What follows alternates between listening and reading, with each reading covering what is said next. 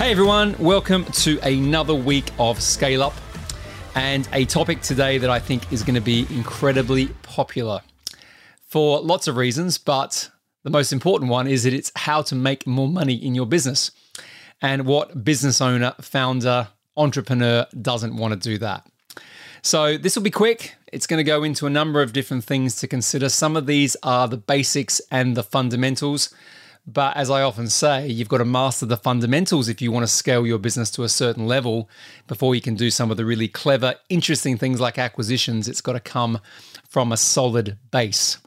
So I'm going to go back a little bit and talk about an episode I did probably a couple of years ago now, inspired by one of my mentors, Jay Abraham. And he said that the 3 pillars of revenue are get more customers, do repeat business with those same customers, or sell higher ticket, higher price products to those customers to obviously increase your revenue.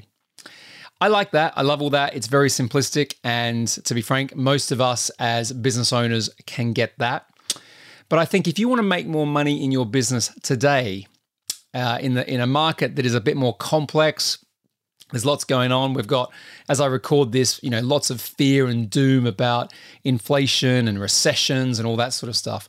There are a few other strategies and tactics that you need to be aware of and, dare I say, master, so that you have all the tools, all the ammunition you need to be successful. As I've said many a time on the show, cash is king in business, right? You've got to be making money. And money is profit. It's not just revenue, but you've got to be making profit, and that can be invested back to grow your business. It's also the income that you're going to take out. It's also the value that you're building in your business if you want to exit that business over time. So I'm going to go through 7 very, very quick strategies with a bit of a perspective on each of them, so that 1 or 2 of them may resonate. Most of them you might have heard of but not have done. Some of them you might not have heard of, okay? It might be the first time that you want to put some of those into place. So obviously, the first strategy, the first thing you've got to do if you want to make more money in your business, which absolutely aligns with what Jay said, is you've got to get more customers. It's not so much about the theory behind that, that's pretty clear, but it's how you go and get them that is important. Okay, so a lot of people think that you have to go out there and just spend a lot of money on advertising and things like that. And a lot of businesses, when they scale, the principle is that you need to do that through ads. One of my big beliefs, though, is you can also get more customers through network and referral, and that actually is more scalable than you think. Okay, particularly if you are a business which is selling a premium product or service. Sometimes the only way to reach a premium type of client or customer is through established networks, right? Because a lot of these bigger entities, these bigger businesses don't have time just to be looking at ads. Okay. So, you've got to have a well-rounded strategy. But for me, more customers is not just about leads. It's about your ability to position an offer that is relevant, that solves a problem, and be able to convert. Okay, so very, very basic one. More customers is going to make you more money. Second one is price, and specifically increasing price. Now, price, in my opinion, has value above and beyond the transaction. Okay, so think of it this way. Sometimes you can use price as a strategic driver. What I mean by that is if you are going after a certain type of client or customer and your pricing is too cheap, right? Because pricing quite often is set emotionally, but it is actually really strategic in its entity, then you can actually put off your ideal client. Now, this happened to me recently, well, quite recently. Now, one of my services, I work one-to-one with founders who are looking to exit their business within the next 36 months. And the price that I charge for that, the fee for me to be involved as a retained advisor, if you like, is what I think a reasonable fee for the value that I provide, but it certainly isn't cheap. Now, I missed out on a piece of business recently, a very, very big potential client, a business doing in the hundreds of millions of dollars, because my pricing was too cheap, or perceived to be too cheap, for what they expected the value was in return for what I was offering. Now, here's the thing. They were right, actually. They were right. My pricing, my fee structure was designed for really sort of like an 8-figure business owner, not someone as big as this. And I didn't sort of join the dots. And I'm quite happy to be vulnerable here with you today around that, because I don't get it right all the time. I'm testing things out. But remember, sometimes the perception of price is important in terms of what your client expects.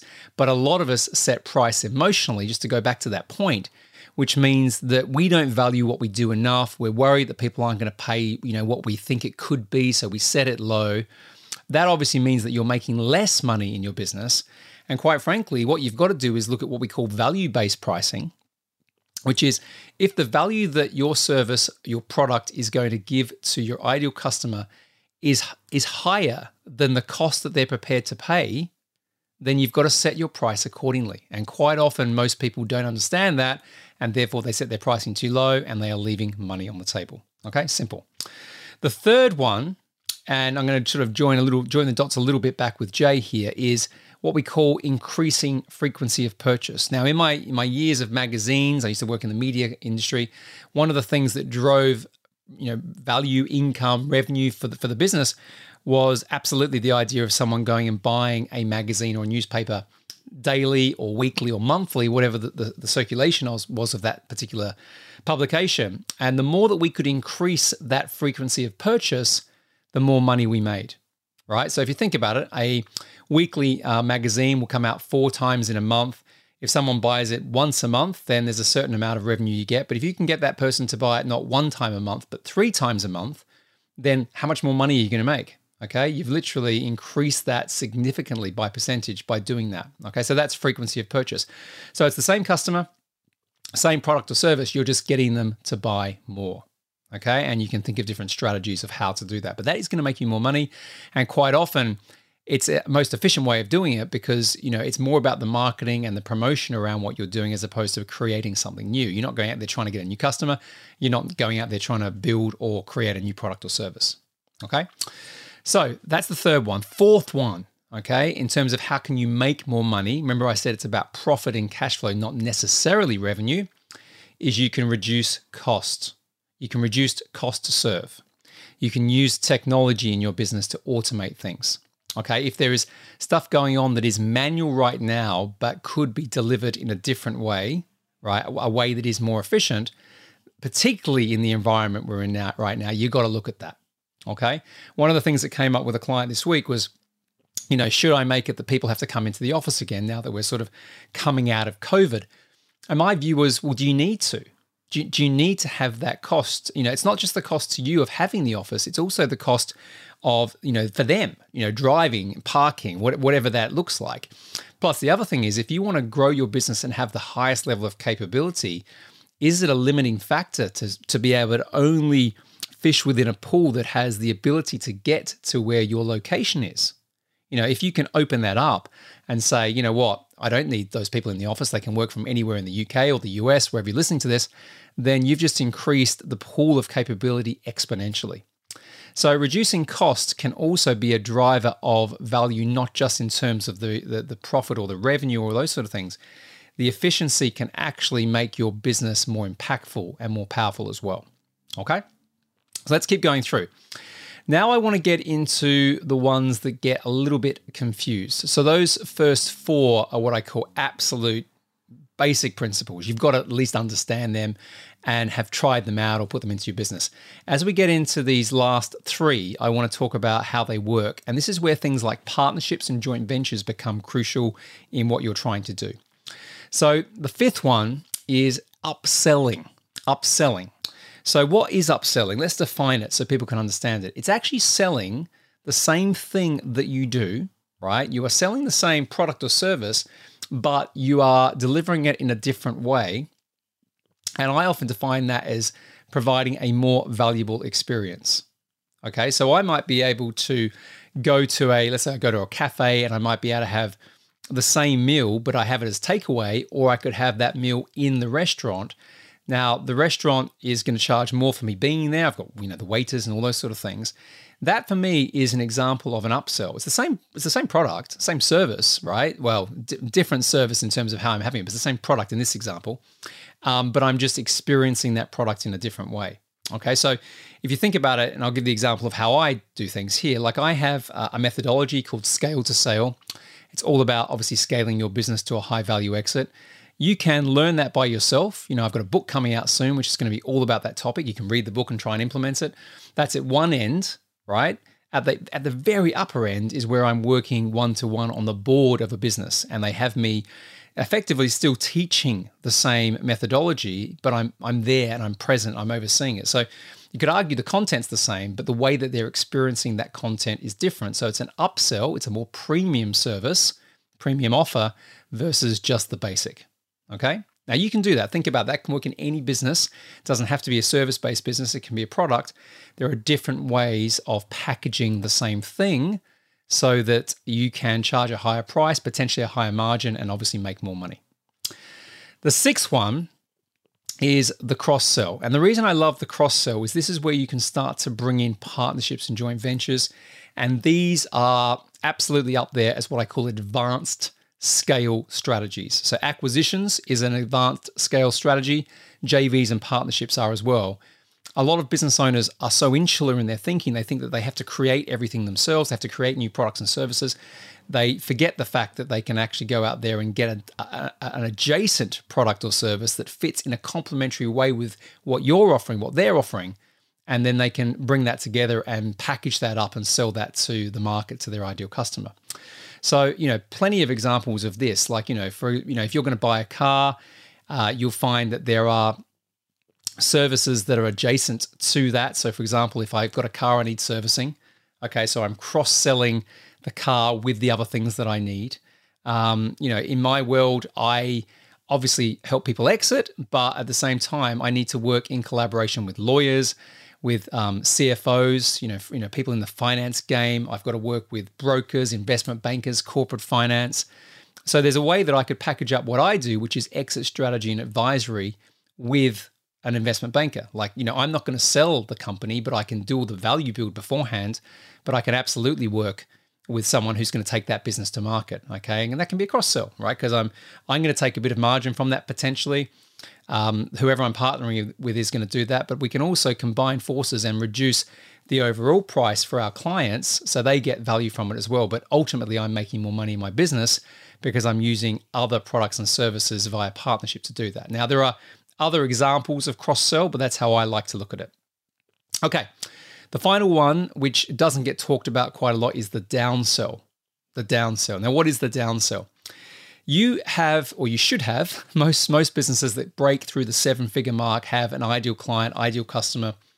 They've worked out what to sell to that ideal client customer. They're making money. They're obviously making profit. They're driving revenue, those sort of things.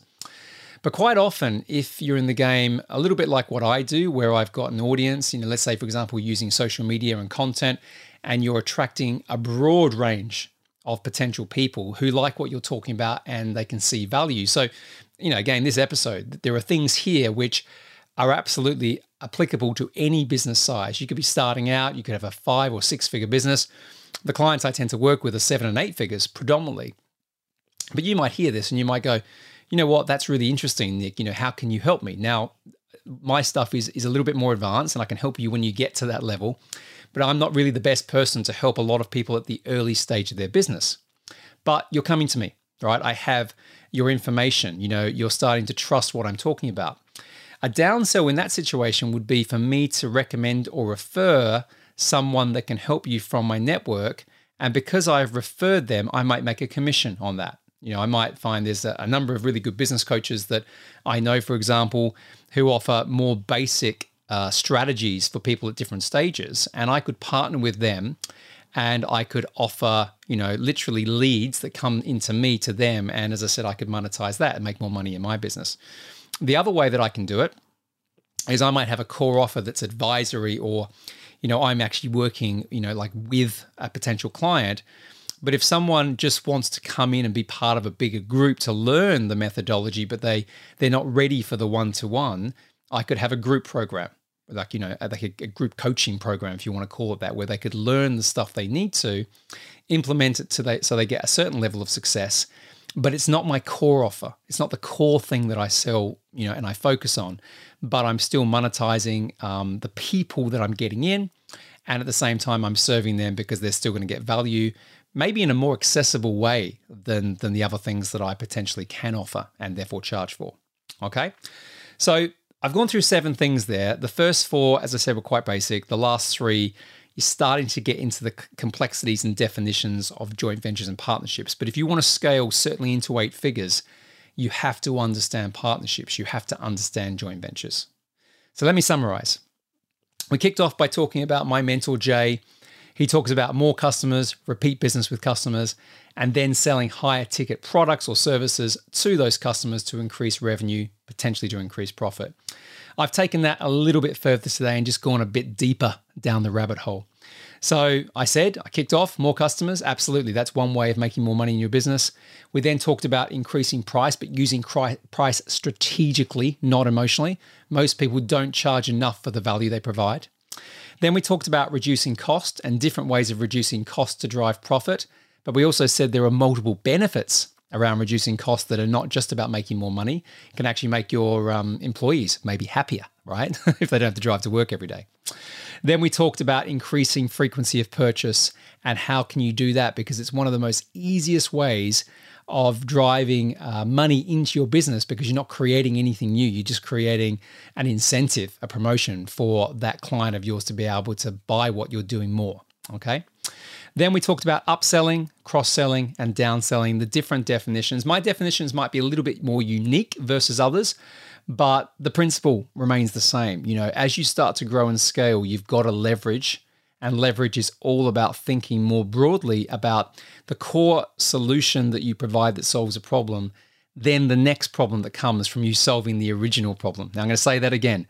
Once you solve your ideal client's problem with your solution, you need to be thinking about the next problem, right, that comes once that initial problem is solved, okay? And quite often that doesn't have to be something you create, but it could be something that someone else has.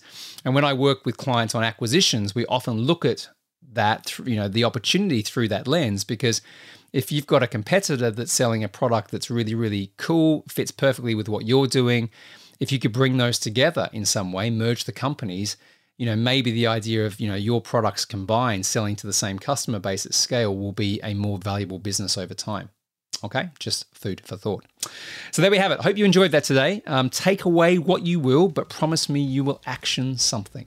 As I always say, be grateful, be brave, have faith, and show up. Bye for now.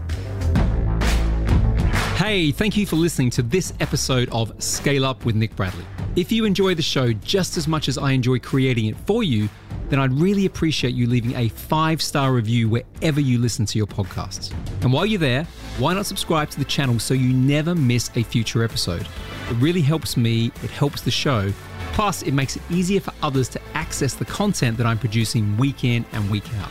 And finally, if you want more information about anything you heard in today's show, or to find out how you can get more help in scaling up your business and your life, click the link in the show notes now to learn about our coaching, mentoring, and mastermind programs. See you soon.